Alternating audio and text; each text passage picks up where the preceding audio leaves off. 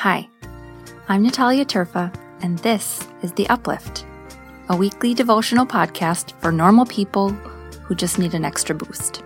Thanks for listening.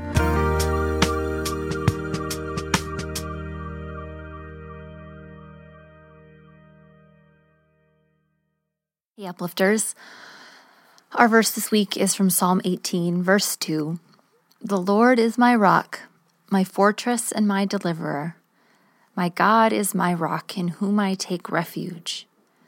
God is my shield and the horn of my salvation, my stronghold.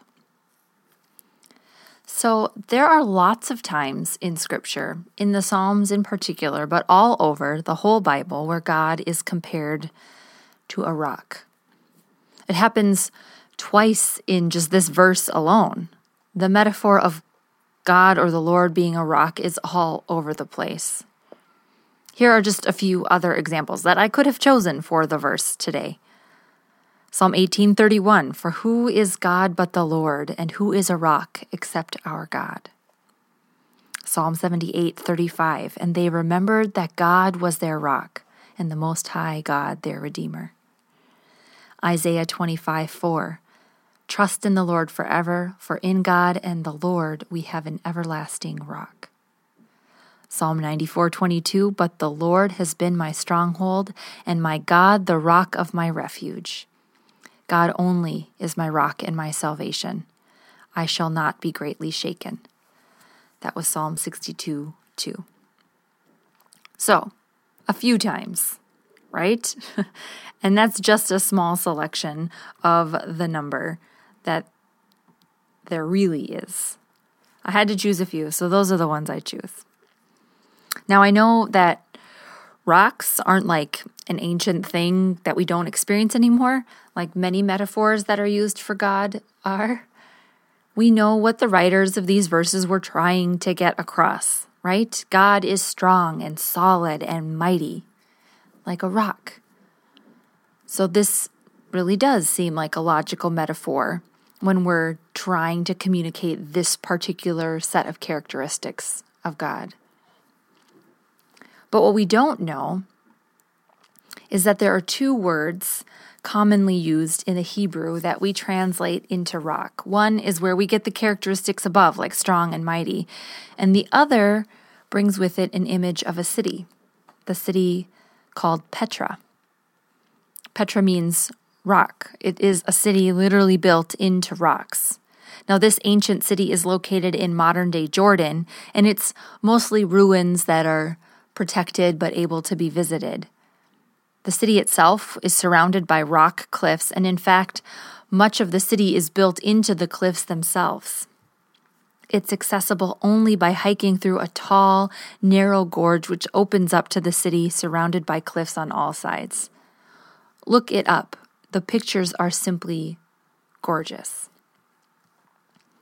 So when writers of ancient scripture were trying to describe God as a safe place, they used an image of literally the safest place they could think of, Petra.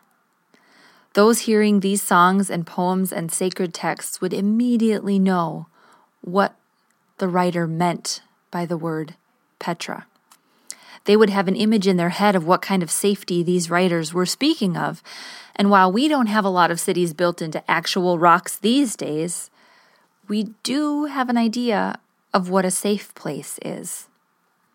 And that's different for all of us, right? When you think of a safe place, what comes to your mind? Is it a place? Is it a person? Is it both? Is it a time of day? Is it a physical location or a mental one? Can you go there anytime? Or is it somewhere you go on special occasions? What is your safe place? And yes, for all of us, this answer is probably different, but the meaning is the same. A safe place is somewhere we go when we need to be protected or comforted or offered peace and sanctuary. And what the writers of Scripture tried to get across over and over again with this word is that God is our safe place. that God can be our safe place, that kind of safe place that you just pictured in your head.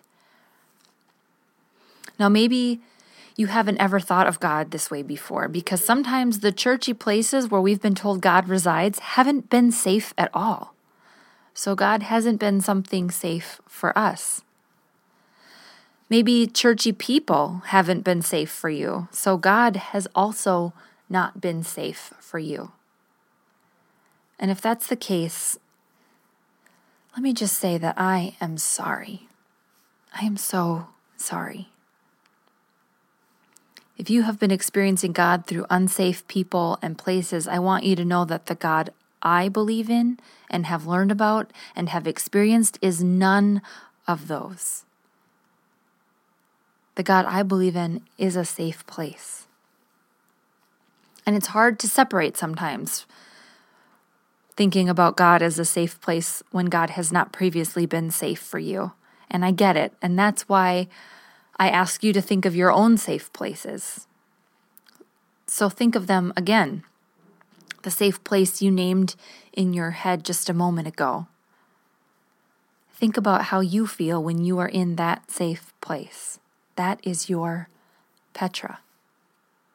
And that is what God is really like. God is a safe place, strong and mighty, and a sanctuary. That is what the many descriptions of God as a rock are trying to get across. Not that God is a literal rock or an actual city, but when you find God, undiluted and untainted by the world, then you too will find a safe place. The Lord is my rock, my fortress, and my deliverer. My God is my rock, in whom I take refuge.